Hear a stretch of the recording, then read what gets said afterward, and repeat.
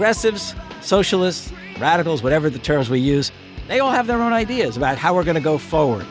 Screws us over and over again. If we can't at least rally around an idea of social democracy, we're never going to move forward, period. It dawned on FDR that if you're going to struggle politically, you've got to struggle over memory. You can't let the conservatives and reactionaries control the American memory. And he said they wrap themselves in the flag and they claim ownership of all the progressive developments in American history.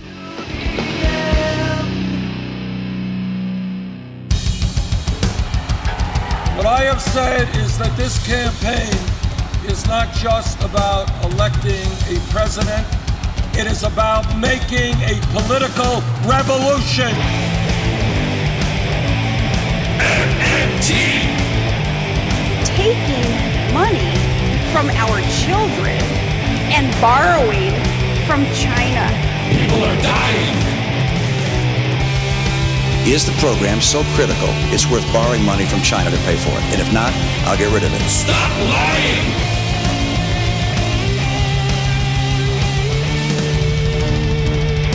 I want the truth!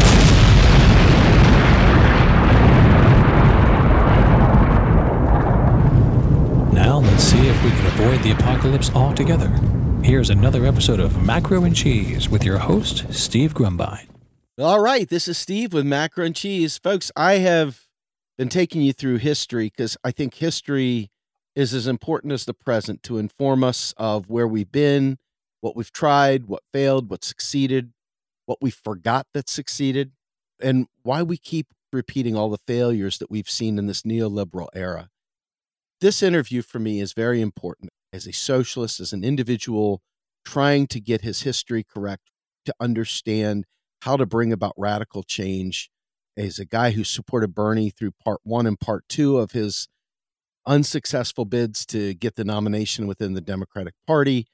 A lot of things I've learned have made me feel devoted to digging out the truth and to pulling history into an analysis that informs us of how we can build a better tomorrow. And I know FDR within socialists and other circles has a mixed reception, shall we say.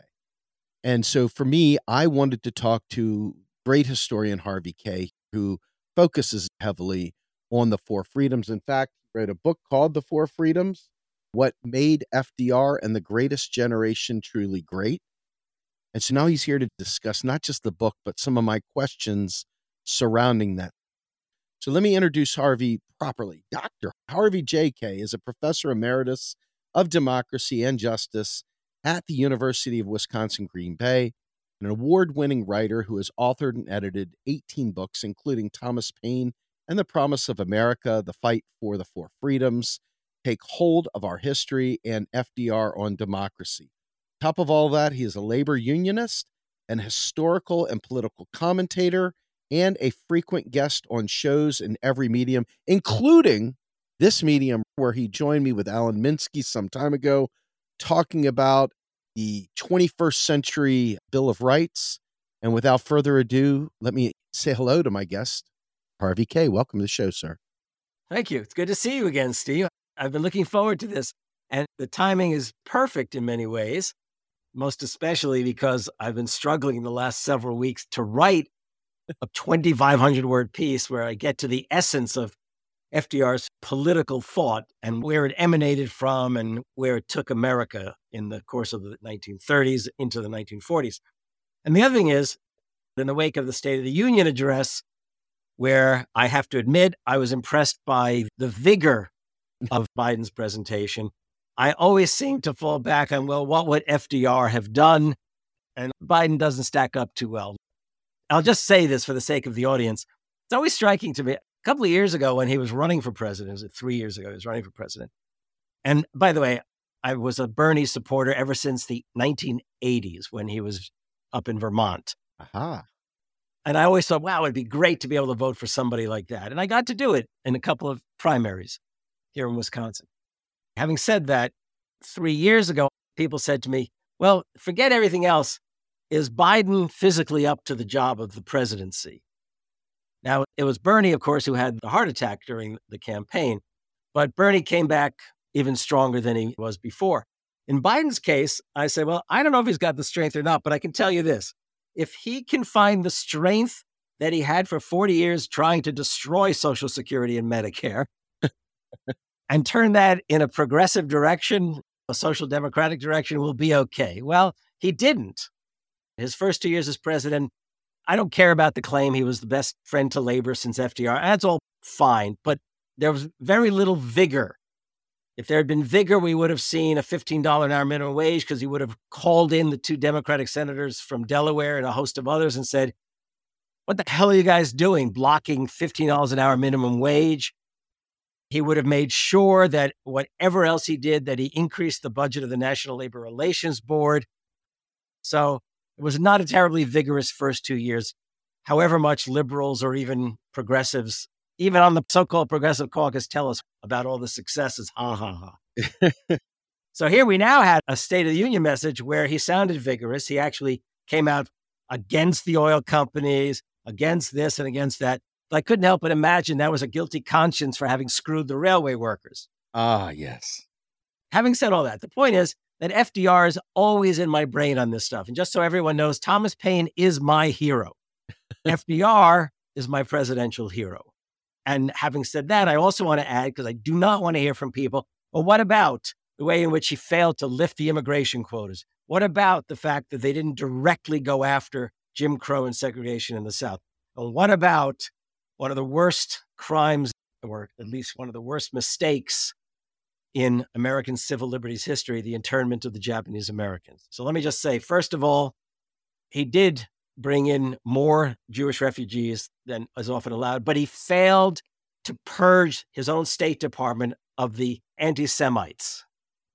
Congress was not eager to raise the quotas. That also stood in his way.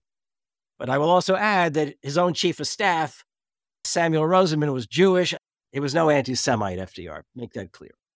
Regarding attack on segregation and Jim Crow, I can only say that African Americans in the South, as much as they may have been often left out of key provisions of the New Deal, it wasn't FDR's doing that left them out. It was the Southern white supremacist Democrats in Congress who left them out. Because quite often, to get things through, as these were federal programs, they became federal programs managed at the state level. But I'll let the African American voices of the 30s speak. They loved FDR. He was their hero. To them, they showed their affection to him. They had as many pictures on the wall of him as probably Jesus, and I will add white textile workers too, had those pictures on their walls. And regarding the internment of the Japanese Americans, that is a tragic mistake, made all the more tragic by the fact that he allowed the military and the property owners of California to push him into it, and he didn't stand his ground, despite the urgings of Eleanor and others. And on top of that, the fact is that though there were those who said they would not serve, the overwhelming majority of Japanese American young men, when given the opportunity to serve by way of a draft or enlistment, did so during this very same war. And finally, it sounds like a terrible thing. You almost imagine, hey, my best friend is or whatever. But my best friend for many years was actually a Japanese American who was born in one of those camps, whose father at the same time was serving in the military. So I've gone through this over and over again. FDR was no saint. But if you find a saint in politics, let me know who that is. I think we all had a momentary belief that maybe Bernie might fit that role. I think it really stirred a lot of people's emotions, and it brought FDR really out of the closet and back into the mainstream. Bernie Sanders single-handedly was able to elevate that call to the American people, and you saw the people take to the streets. It's a shame Bernie didn't hold their feet to the fire the way Republicans do. It's a shame he didn't have that commitment to fight to the end. And we were at the Philadelphia convention, and many of the delegates were ready to stage a large disruptive act on the floor. Is this in 2016 or 2020? 2016. Yeah, 2016. It would have been a smart thing then. Yes. Not in 2020, however. Well, it was a shame because a friend of mine videotaped the speech Bernie gave the delegates while we were sitting there behind the scenes since we weren't able to physically be in the room with her. She snuck in and she was videotaping it. And Bernie basically told them, don't do it. Just accept it. We don't want Trump. I don't want to be blamed for Trump. And he had Ralph Nader syndrome, terrified they were going to blame him for the next Al Gore. And I think that defining moment clipped what could have been. And it's informed me how hard it is to make progress in a duopoly party system. Just so you know, I have little difficulty understanding why Bernie did what he did. Here's a guy whose family essentially survived or escaped the Holocaust. He's Jewish. He knew better than all the rest of us that if Trump was reelected, the Nazis were going to definitely be part of the crew. And by the way, it's not that Trump himself would have had the strategy to pursue it, but he revealed his own authoritarian streak on January 6th in 2021. And I think Bernie didn't want to be responsible for all of that happening.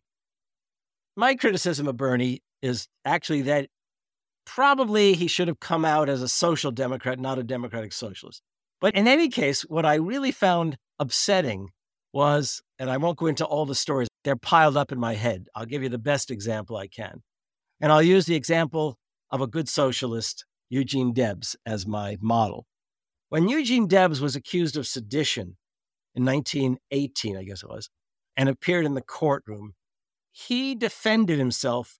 I don't know if it was in the original trial or in the day of his sentencing. He defended himself by standing up in the court and calling into the room, or at least rhetorically called into the room, major figures from American history who had also dissented and were known as patriots. Thomas Paine. I think he might have called Patrick Henry, and he called Abraham Lincoln. He called them all in to stand alongside of him. And he challenged the powers that be to deny that they were not necessarily patriots because they had dissented in American history.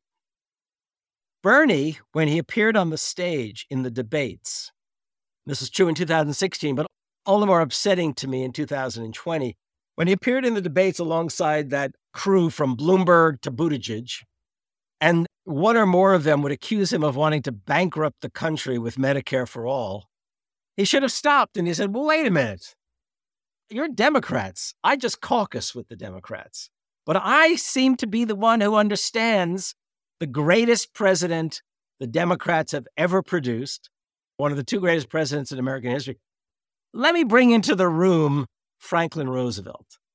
And then pointed out that in 1935, when FDR had commissioned Francis Perkins as Secretary of Labor to head up the commission that would create Social Security, that FDR wanted national health care as part of Social Security. And the only reason he couldn't take that risk of including it is that the American Medical Association was vehemently against it, and a whole host of other very conservative groups who generally he was more than happy to smack around. But nevertheless, he knew that if he could get Social Security through then, it would be in short order they could probably get themselves to pursue national health care. So even without national health care, universal health care in 1935, they came under assault and basically were saved because the Supreme Court switched its view of the New Deal. It was called the stitch in time or something like that. The point is, and fortunately for FDR, he got to literally appoint a whole new Supreme Court because of deaths and retirements and so on. But the point is, he could have called FDR into the room and said, please, tell FDR we shouldn't have had Social Security. Now you can tell me we shouldn't have Medicare for all. I kept thinking, why not? And I'll also tell you, and this is the case, that for what it's worth, I did a podcast, the Hear the Burn podcast with Brianna Joy Gray. And I was more enthused than ever about Bernie because it looked like he was going to take the FDR route. They were having me in the podcast for a start to talk about FDR and Bernie. He literally announced the possibility of an economic bill of rights. And over again, it looked like he was going to take the FDR route. But as soon as he got on TV, it was like he forgot FDR altogether. How can we explain that? Brutal. It's impossible.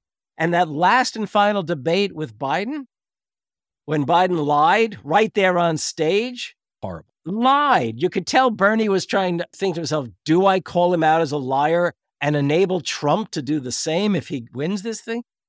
So I love Bernie. I'd vote for him like that again, unreservedly. I've never met him, just for what it's worth, though I've had indirect communication, though he's never responded to me. And by the way, David Sirota, some of the speeches he did, which really infused FDR into Bernie's rhetoric, it's great.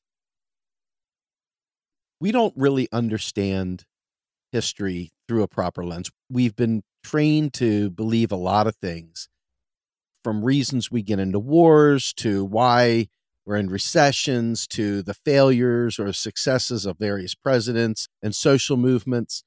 But ultimately, the jury from the socialist world is out on FDR. And many of them have a very negative opinion of him based on the things you've already debunked to some degree.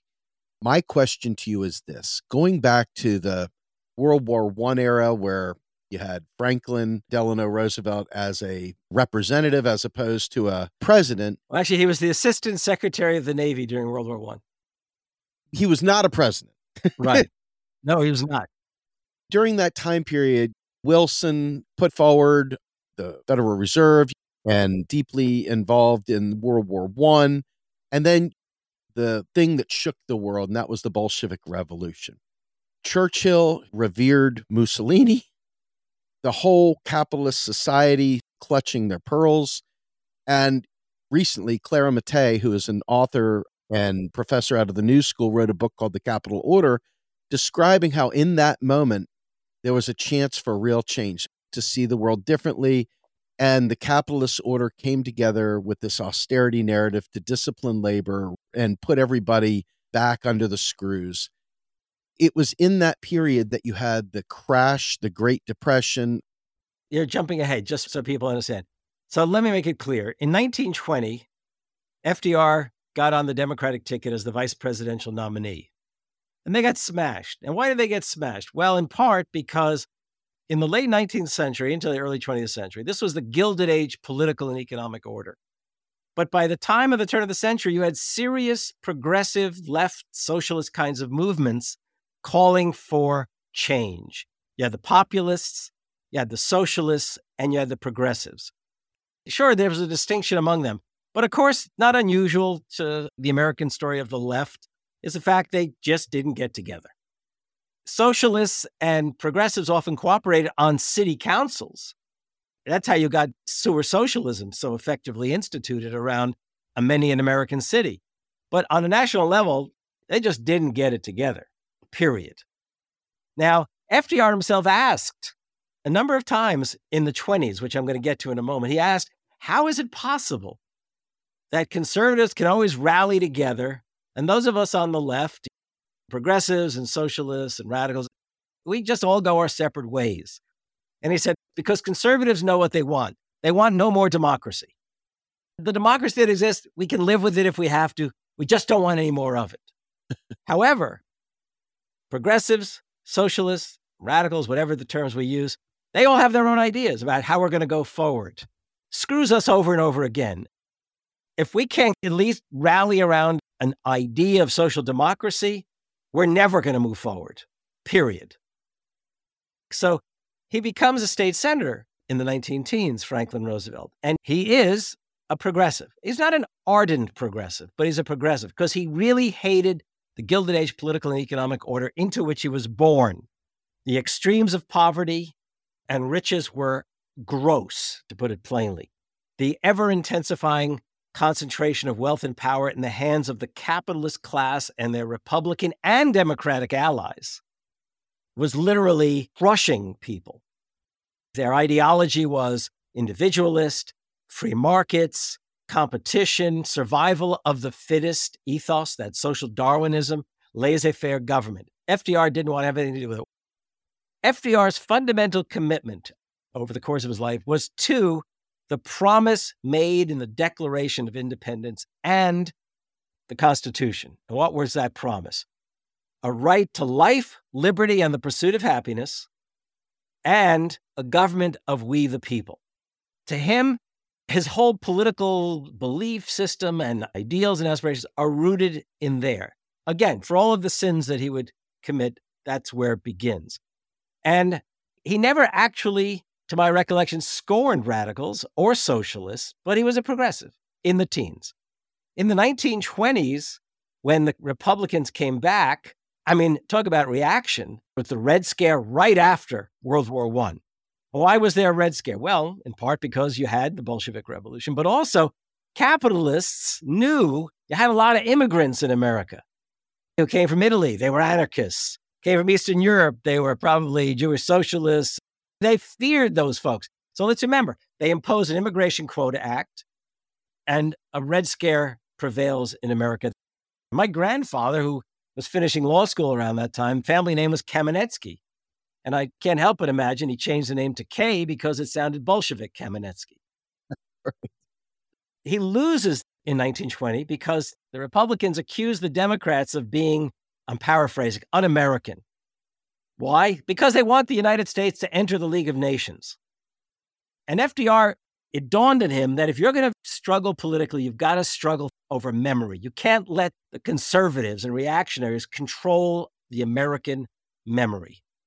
And he said they wrap themselves in the flag and they claim ownership of all the progressive developments in American history. The right-wingers do. And in the 1920s, well, in addition to suffering polio, as he did, which at least compelled him to hang around the house more, perhaps, he wanted to write a history of the United States. He sat down to write because he wanted to be president of the United States someday, and he knew that both Theodore Roosevelt and Woodrow Wilson, both of whom were progressives, capital P, one a Republican, one a Democrat, he knew that they had written histories and that sort of propelled them into a new kind of sphere of influence. But after one paragraph or one chapter, he gave up. He realized he wasn't a writing man, but he did realize, and I can't tell you he sat down and swore an oath to do it, that whenever he spoke, he was going to shape the American narrative and American memory. And he was going to do it, and he wouldn't have used the term himself necessarily, in a radical fashion. So in the 1920s, you have a very conservative Republican, corporate-dominated decade. Republicans ruled through 3 presidencies, 12 years. But he is developing what he called liberalism. But his liberalism, in its own way, is approaching social democracy. Eleanor Roosevelt, who because of FDR's polio is liberated to get out more, she joins a host of progressive groups, one of which is the Women's Trade Union League. And she makes it a point of introducing FDR, who, by the way, already had experience with labor unions as Assistant Secretary of the Navy in World War I, because it was his job to run the entire machine to create the armaments and deal with the unions and all that. She introduces him to immigrant, Jewish, socialist, women labor organizers. He becomes all the more aware not only of the idea of labor unions, but of the struggles of working people.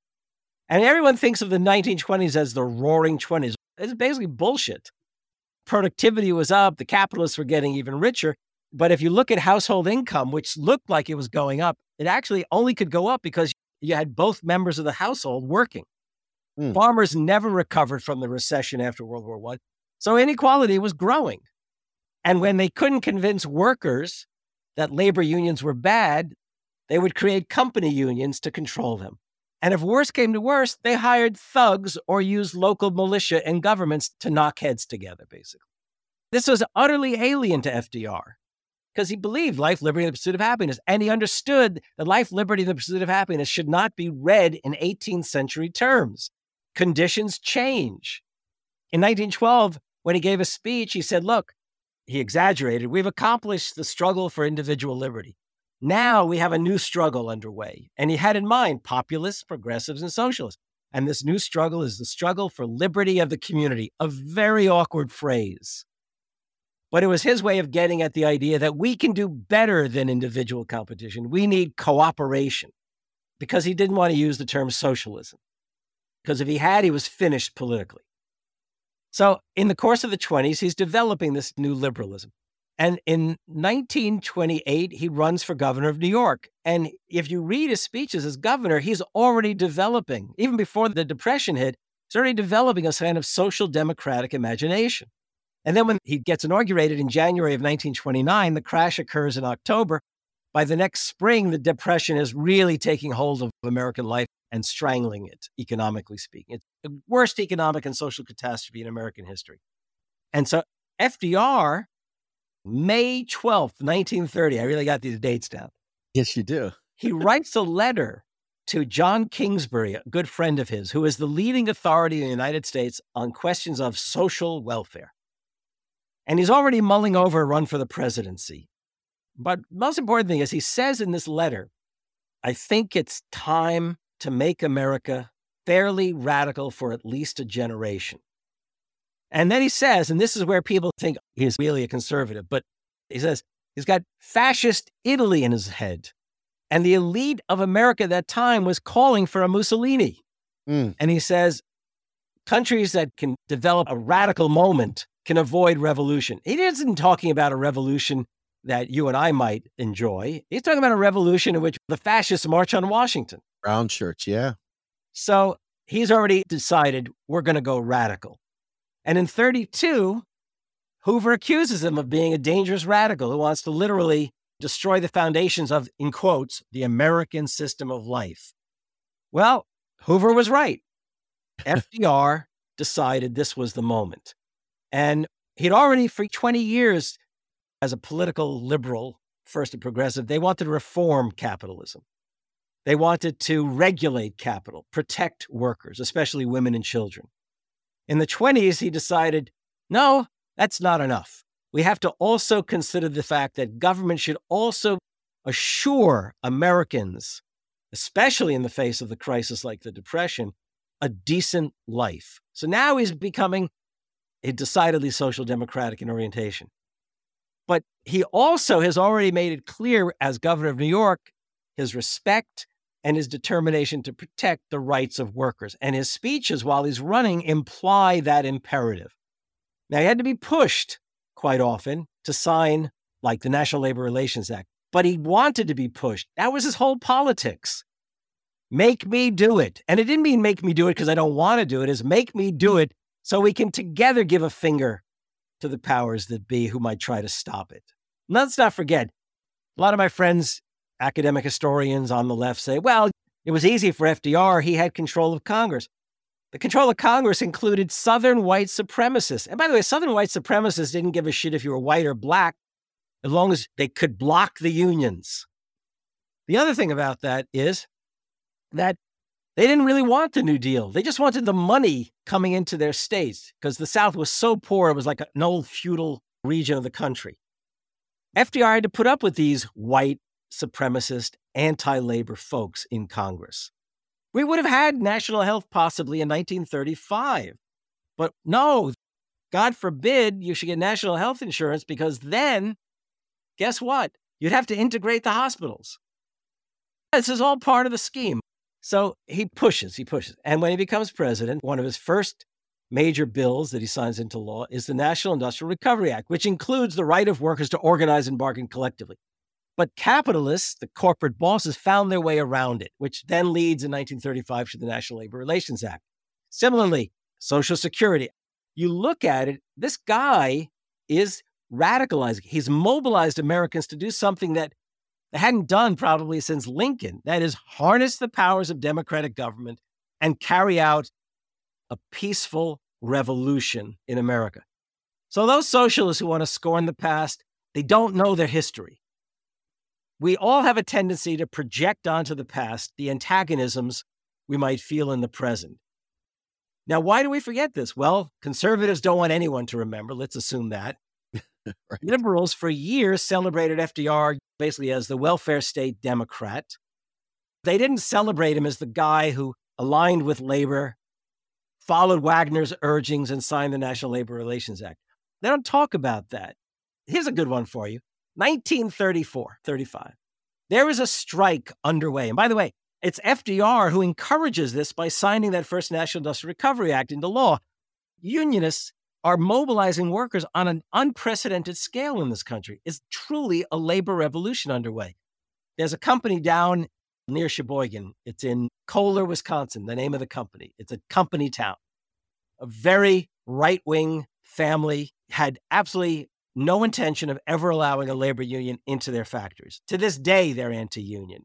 though there was a strike in 35 and then there was a strike in 55. And I understand some of the scabs in 35 became union activists later. That's how bad this company was. Well, in 35, the strike is underway in Kohler, which is 60 miles south of Green Bay, Wisconsin. FDR comes to Green Bay, the strike had already begun, in the summer of 34, August of 34, I guess it was. And he gives a speech where he talks about the struggles that working people go through in order to secure their rights. And he talks about the New Deal as a movement. And basically, he says there are those folks who just will have nothing to do with it. He's 60 miles away and he is literally endorsing the strikers who are taking beatings from the cops, probably lost some lives in the process. And this is FDR. What more can you ask for at that kind of moment in time? That's why it just drives me crazy. Some of the smartest people just want to write that off. Well, it shows you how little they know.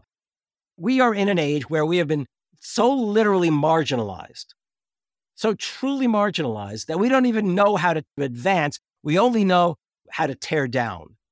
That's the problem. Name an American hero, they'll tear him down. I understand the antagonism to the fact that there were signers and leaders in the early years of the American Republic who were slaveholders. But it remains the case that George Washington led a revolutionary army. It remains the case that Thomas Jefferson authored the Declaration of Independence. You don't want to make idols of them? Fine, let's not make idols of anyone. But how's this? Even Frederick Douglass, even Martin Luther King Jr. recognized the radicalism of the words that were authored by Thomas Jefferson. You don't have to love the man to grab hold of the promise.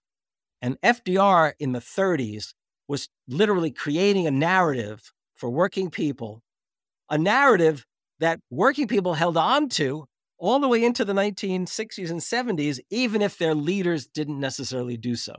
It's that generation that he encouraged in the 30s. These were 15 to 30-year-olds in the 30s who went off to fight and came back from a war against fascism at the age of 25, say. And by the way, the labor unions just exploded once again after the war. In 1953-55, one of every three workers, at least in the private sector, were in a labor union. And public unionism was taking off. In the 1960s, let's say take 65. Let's say they were 20 years old in 1935. And then they're, say, 30 years old in 1945. And actually, they were younger. They're only middle-aged when you hit the 60s. And my generation, how old are you, Steve? I'm 53. You're a good generation younger than I am. My generation loves to claim the 60s belonged to us. And it did in many ways, at least in sex, drugs, and rock and roll, and a lot of political movements. But it's also the case that most of us couldn't vote yet.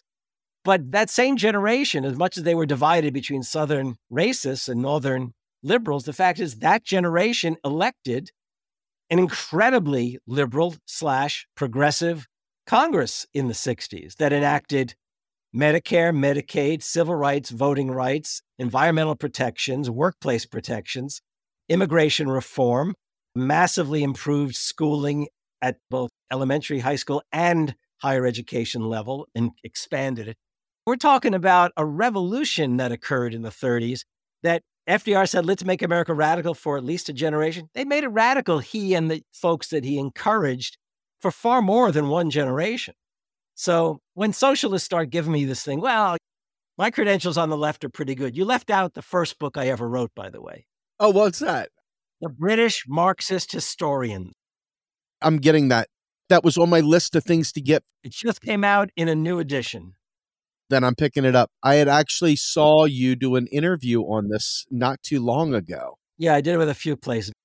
Left Reckoning, or how about The 0 Hour? That's where it was. I think my leftism is fairly coherent. But one thing I learned is that we know chauvinism is a bad thing.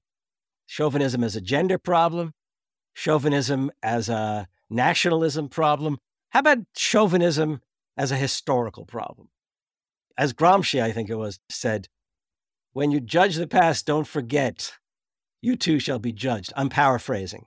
Sure. When socialists start winning elections, then they can start telling me about how inadequate FDR was.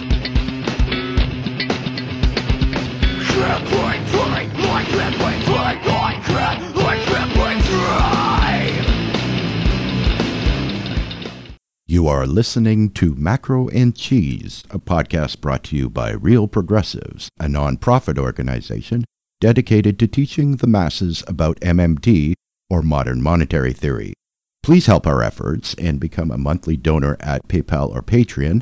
Like and follow our pages on Facebook and YouTube, and follow us on Periscope, Twitter, Twitch, Rockfin, and Instagram.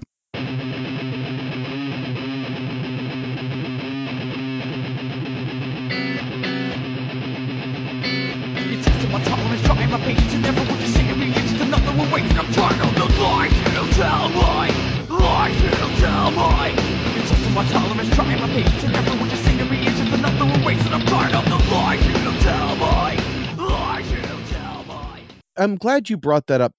You see how hard it is.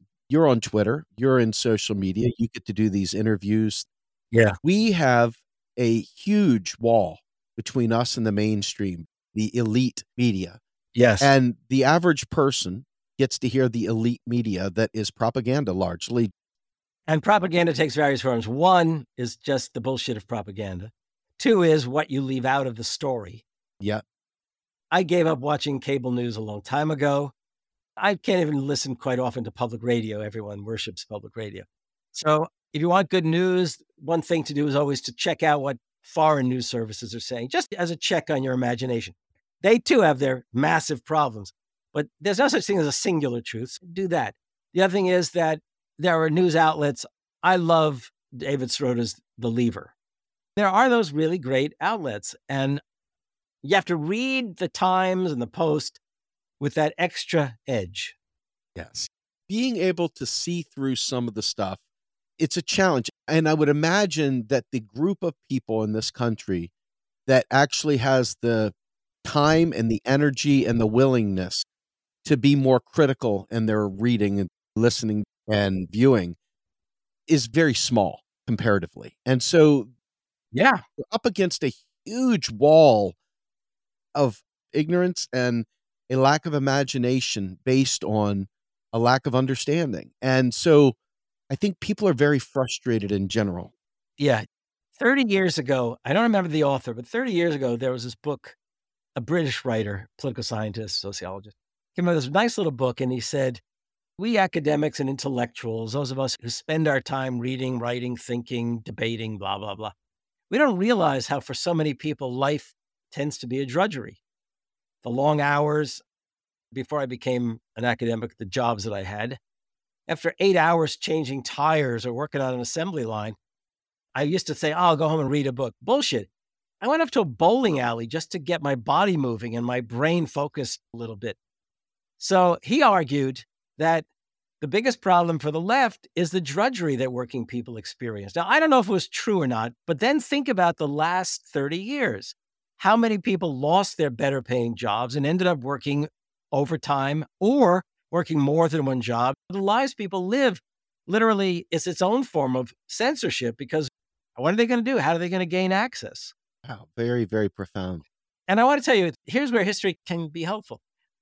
The British Marxist historians that I became the historiographer of, Eric Hobsbawm, E.P. Thompson, the whole crew, and fortunately, lucky for me, I became good friends with a few of them, really good friends. And I remember being really impressed that in Britain, they were very slow to develop a massive higher education system. But take it back, say, to the 30s, when you had these elite British universities that only let in elite kids or scholarship boys, the ones who stood out in their high school years and just literally got recruited with the idea, we'll bring them into the ruling class as fresh blood. Well, E.P. Thompson, for example, who came from not a wealthy family, but sort of family of missionaries and academics, he, after he finished his degree, even this was after World War II, he had served in the tank corps in Italy in World War II.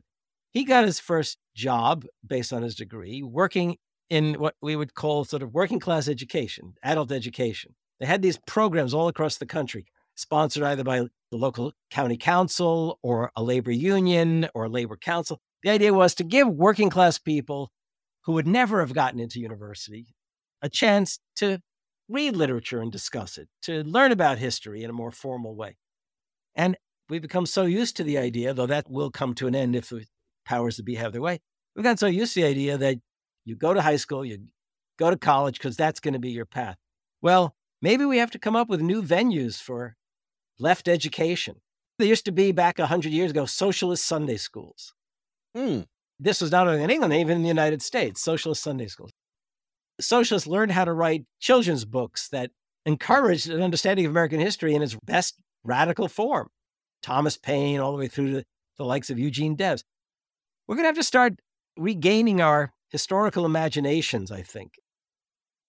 I think that's important because in order to make change, you have to have an informed society and you need numbers. And back to FDR in his time, you made mention that things were very right-wing at the time.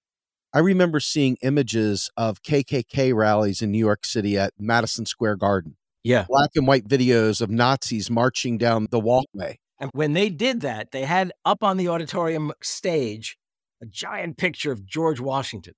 They were going to lay claim to the American story. Now, again, I know he was a slaveholder. By the way, in the 30s, the communists were very smart in saying, we're not going to put up with this kind of rendition of history. They started to promote the American historical radical story. They laid claim to Washington, Jefferson, and others. And that included Black communists as well. The fact is that it's a struggle for memory. And that's what FDR understood. When I talk to my African-American friends, they say, the New Deal was no deal for me. And you mentioned that in the beginning of this. Well, actually, I do want to say that's not true. It may not have been as much of a New Deal for African Americans, but it was. African Americans were recruited into the Civil Works Administration. They had jobs at the TVA, maybe not the most advanced engineering job. There were very few Black engineers because of the racism that prevailed in Southern schools. Read Adolph Reed's work. He literally rejects this presumption that the New Deal was not good for Blacks. And read The Fight for the Four Freedoms. As I point out, it happened.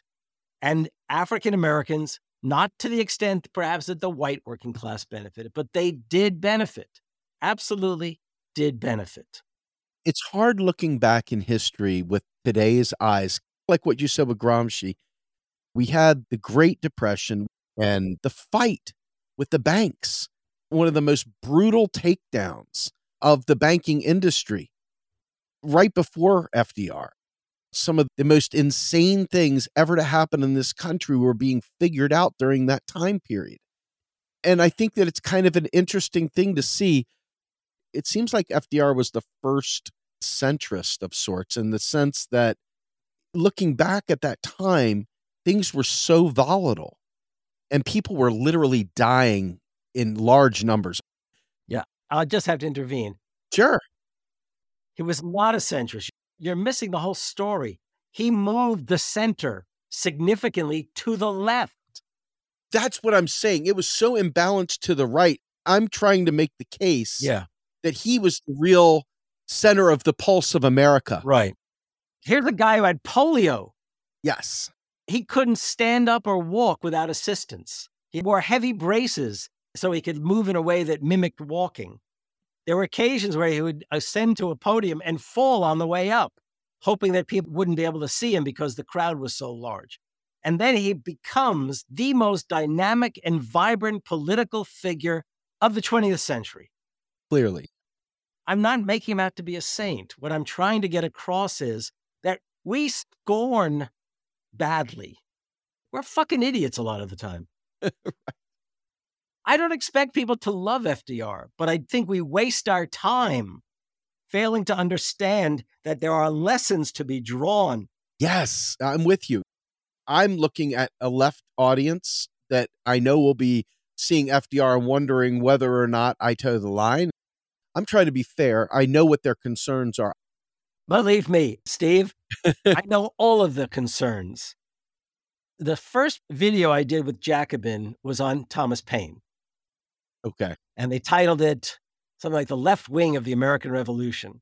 And I thought there was no left and right at the time. Okay, fine. we'd had a great conversation, Bhaskar, myself, and Cale, who was the producer. He actually said to me, we got to have you do some more stuff. So how would you like to do one on the question of, was FDR a socialist? And I remember having to explain, make it clear that he would never have called himself a socialist. He didn't call himself a social democrat. But the fact is that what he did was decidedly social democracy in the American form. And in a very American way, he was a radical. Absolutely. He was a radical.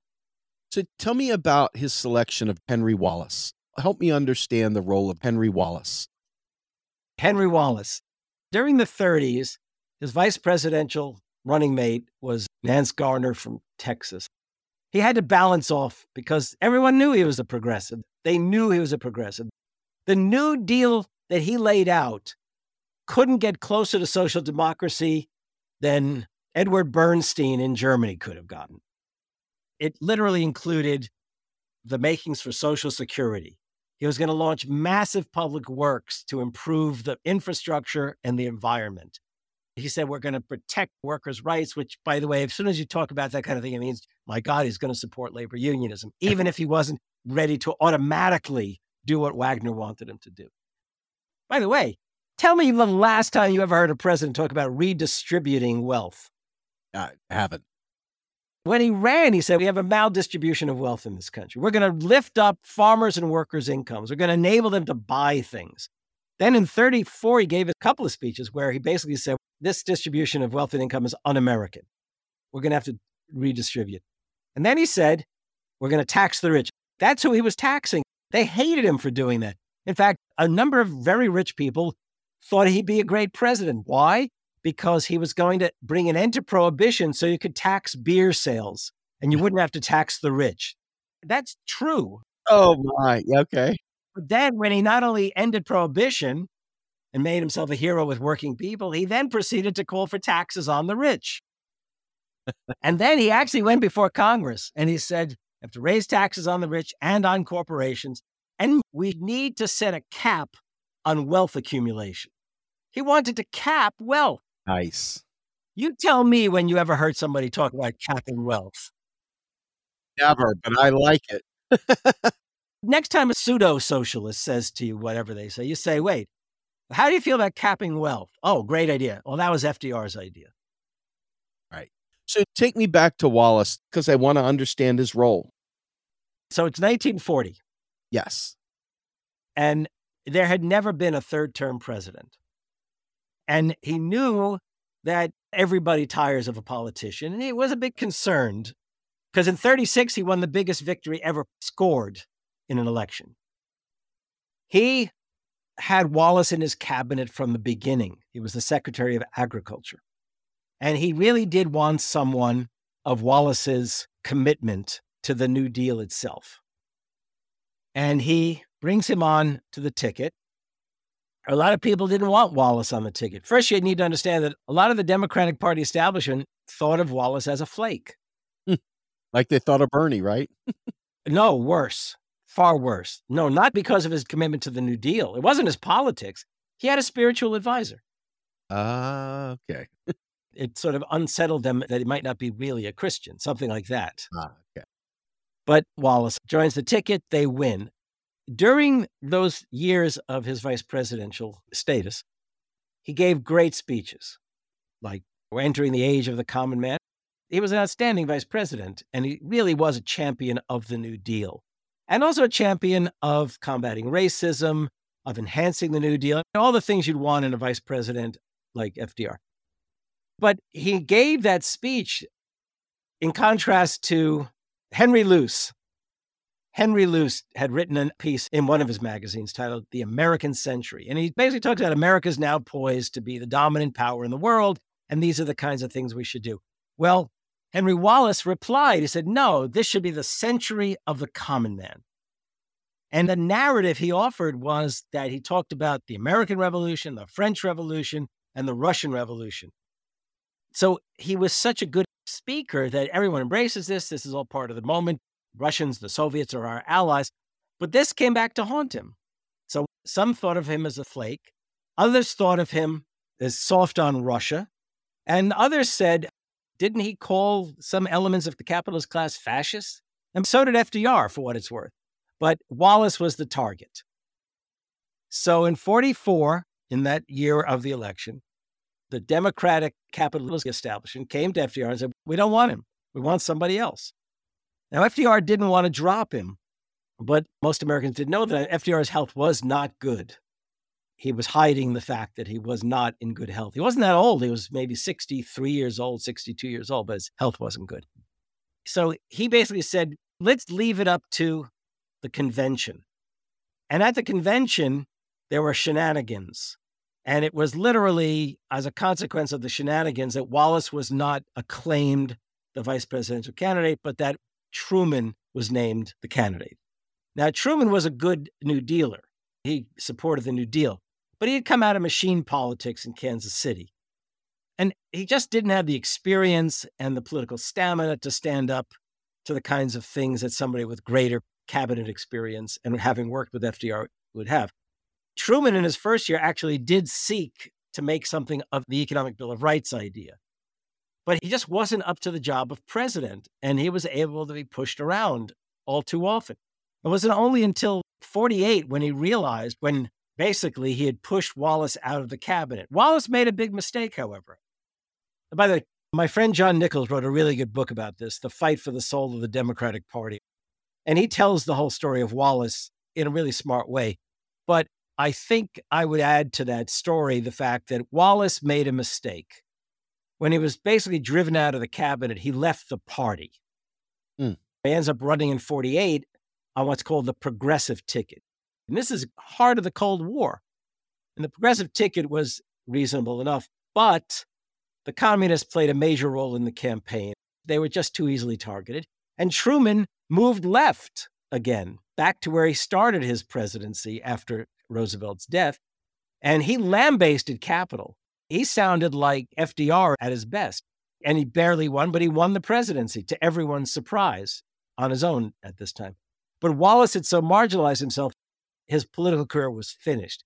He should have stayed in the party if he could have, and really demanded and pushed for progressivism. Now, the irony is that Bernie stayed within the realm of the party many years later, but he should have joined the party. Now, why do I say that? After 2016, when Hillary made a real mess up of her campaign, it was terrible. Abysmal. When she lost then, the first thing Bernie should have done on December 1st or January 1st of the next year is said, I'm joining the Democratic Party, and then said, we are going to make this the progressive FDR Democratic Party once again. And then all those folks who said, well, you're not even a Democrat, would have had to shut their mouths. Yep. Take me through the war years. From what I've heard from my parents and my grandparents, the radio, the fireside chats. The fireside chats began early in the presidency. Yes, all the stuff that he did to involve communities and bring people into the fold. I read the letters. People said they felt either that FDR was in the living room with them or they were in the living room with FDR at the White House. Wow. Now, the other thing is that not everyone even owned a radio. A lot of poor whites and blacks in the South didn't own radios. The radio cord was long enough, if they had electricity, to be placed on the window. Talk about community. They would gather and listen to FDR. So it mattered. And he would talk to them as elitist a figure as he was growing up. Somehow, even in spite of his accent, people heard him as if they were friends. And even during the war, they didn't stop transforming America. During the war, the labor movement grew. They had an arrangement with government. They would not stage formal strikes during the war, but they then had what was called a maintenance of membership agreement. And the defense industry just expanded. So the rules were, if workers came into a plant, they were automatically signed up in the union, and they had 2 weeks where they could withdraw from the union. Well, why withdraw from the union? The union was going to protect your ass against the bosses. So the labor movement just expanded. The civil rights movement went from 50,000 formally organized members to nearly 500,000 organized members. In mid-30s, you had the first national housewives movement, which spread from New York City, with blacks, Jews, and Italians who were very much a part of the CIO union movement, whose husbands were in the unions, maybe they themselves too, spread out to the Midwest, to all the way up into the Dakotas, out to the West Coast. The Nation magazine wrote an article about it, the first housewives movement. Well, during the war, that same housewives movement mobilized in order to keep an eye on businesses and the prices they were charging. Women were organized by the Office of Price Controls to go check up on business and report them if they were breaking the law. So you had these mobilizations. Even the American Legion Auxiliary, the women, got involved in this anti-corporate activity. Black workers, women workers, were all of a sudden making living wages. Amazing. You actually reduced inequality between the late 30s and the 1950s. It is important. It began in 37, 38, thereabouts, based on the New Deal efforts, all the way through to 1973. Even though the rich got richer, inequality, not just poverty, inequality was reduced. That is, working people's incomes were rising. Poverty actually was being addressed. So that, yeah, the rich are getting richer, but at the same time, working people were moving closer to that. It was called the Great Compression. Ah. An economist dubbed it the Great Compression. And people asked the economists, well, why was there a Great Compression? Well, for a start, you had labor unions. After the Roosevelt presidency, corporate bosses knew not to be grossly greedy. They knew it. It was the ethos of the time. Well, that disappeared when, in the 70s, they decided they were going to start breaking unions. They were going to start trying to improve their profits. They had to compete with Japan and Germany for industrial profits. The period of mid-30s right through to 1973, inequality in America was reduced, starting with the New Deal, continuing through the war effort, and then especially when you had all of these labor unions.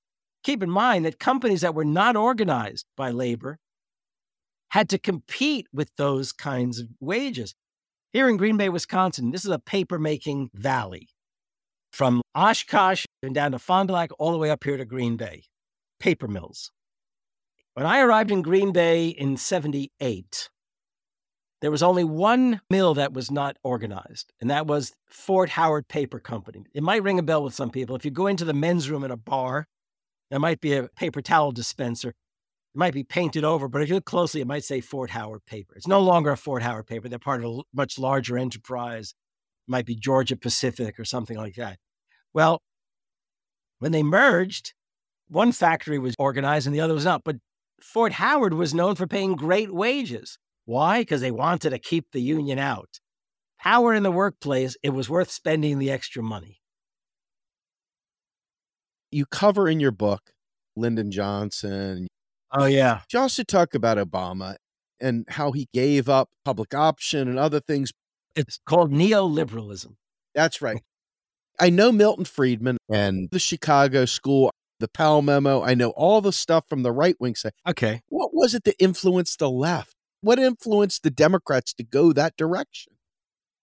The two names from the 70s that I hold accountable, Gary Hart and Jimmy Carter. Gary Hart, he was significant in the McGovern campaign. We could talk about that another time. Let's do it another time. Well, let's talk about Carter in particular. Carter was the father of neoliberalism. He's like the guy who literally spawned Democratic Party neoliberalism. His family were Southern peanut farmers. Southern capitalists did not like FDR. And it wasn't necessarily only race. It also had to do with the fact they just did not want to see labor move into the South. And FDR did. So his family hated FDR. That's in contrast to Martin Luther King's family, African Americans, who actually adored FDR, both from Georgia. So Carter runs for president and pretends to be a liberal. He was a member of the Trilateral Commission that was created in 1971, 2, right in there, by John D. Rockefeller and Zbigniew Brzezinski. This was this vast coalition of West European, Japanese, and American business people and political leaders, but you were not an office holder when you were in the Trilateral Commission. Carter, I guess, was out of the governorship. George H.W. Bush was a member of it. And they brought out a report in 1975 titled The Crisis of Democracy. And in The Crisis of Democracy, this was not unlike the Powell Memorandum. This is all part of that same stuff. The Trilateral Report said that democracy is out of hand. We have a crisis of democracy, not because there's something wrong with democracy itself, but because too many people are putting pressure on it. I remember the term. They said we have an excess of democracy. And they named their villains. They named poor people, women, students, academics, journalists, this whole cohort of folks who were making demands on democracy. They said they had to temper democracy. They had to reduce the pressure. Basically, what they're saying is we got to turn around on democracy. We've got to diffuse democracy. They're better words they had that I'm probably using. Carter was part of that. And let me remind you, when he ran for president in 1976, who do you think was his biggest backer? John D. Rockefeller. Yes. Who was the guy he brought into his cabinet? Brzezinski. Brzezinski created the Trilateral Commission on behalf of John D. Rockefeller. And by the way, there's a whole book that came out all about the evil word austerity. Who is the guy who first introduced austerity as a term into the discourse? Tell me. 1978. Carter starts giving speeches. He puts on his sweater, he turns on the fireplace, and he says, we got to lower the heat. We have to lower our expectations. We have to say nice things about America. We have to face a period of austerity. Oh. That's Carter's term. And then he said, I'm paraphrasing, we have to liberate capital, liberate business. And then he signed orders deregulating transportation, deregulating finance. He begins the whole march to neoliberalism. He says, government can't solve all our problems, blah, blah, blah. Well, Reagan turned around and said, government is the problem. But Reagan rode in on the coattails of Jimmy Carter. He sure did. Who was the guy who appointed Volcker? Jimmy Carter. Jimmy Carter. They basically fucked the working class. Absolutely, yes. So how could Reagan win? Because I believe millions and millions of workers said, I'm not going to vote for either one of them. They stayed home. Wasn't that about the same time with the hostage crisis that Reagan came in on a white steed? That mattered, but Carter just blew everything, basically. I have fun debates over dinner with fellow lefties arguing who's the worst, Carter, Clinton, Obama. Who's the worst of the three? Now, in many ways, Clinton. And by the way, I won't go into the McGovern story. That's another whole story. Each one of them in their own way has gotten progressively less FDR. Yeah. And Carter, his happy-go-lucky after presidency Habitat for Humanity has clouded what he is in real life. Oh, yeah. Everybody loves Jimmy Carter, but I don't. But it's interesting because Bill Clinton, I remember reading about him basically flying out to an execution to prove his conservative chops. Yes, right. He did. A man who was essentially incapable of rational decision-making. Who do you think provided the Arkansas airstrips to support the Contras? Would that be Bill Clinton? Yeah. Robert Reich learned his lesson when he went into the cabinet and basically said, I was locked in the cabinet, something like that. All right. Harvey, thank you so much for joining me. This has been a blast, and I hope we can do this again. I enjoy your stories so much, and for me, history is really important. So having someone that enjoys it and is able to put that out there in such a way that it ties loose ends together is a real big value, and I appreciate your time. It's been a pleasure. Tell us what else you're working on and where we might find more of your work. We're finishing up this chapter for a big book on American political thought. It's not my book. I'm just doing the FDR chapter. I'm doing a lot of work with people whose names I can't give you on political advice because they all want to become like FDR. Soon enough, you'll know. I'm not actually writing another book right now, but I'm working as much as I can with Alan Minsky, who you had on with me. Yep. Because we really do want to advance the idea of a 21st century Economic Bill of Rights, modeled, but even more progressive and social democratic than FDR's of 1944, though I take nothing away from the 1944 rendition of it. I'm sure people might be entertained to know that I'm teaching a class for Stephanie Kelton. Oh, Not on FDR, on Thomas Paine. interesting. It's a course called Ideologies of Capitalism.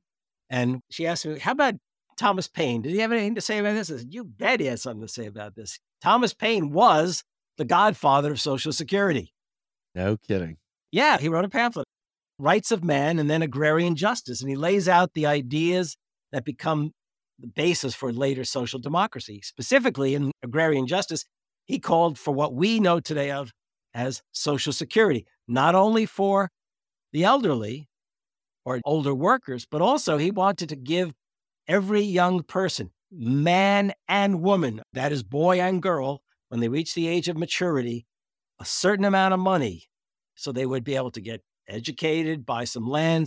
He wanted to prevent poverty to begin with, rather than have to combat it later. Very good. Harvey, thank you so much for joining me. If anybody listens, I'm on Twitter at HarveyJK. Don't ask me to give you a dissertation in reply to anything you send me, but pick up the book, Fight for the Four Freedoms.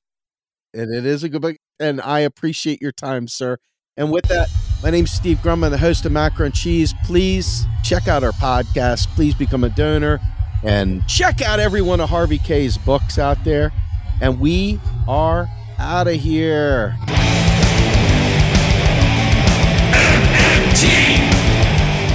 Macro and Cheese is produced by Andy Kennedy. Descriptive writing by Virginia Cox and promotional artwork by Andy Kennedy. Macro and Cheese is publicly funded by our Real Progressive Patreon account. If you would like to donate to Macro and Cheese, please visit patreon.com/realprogressives. I want the truth.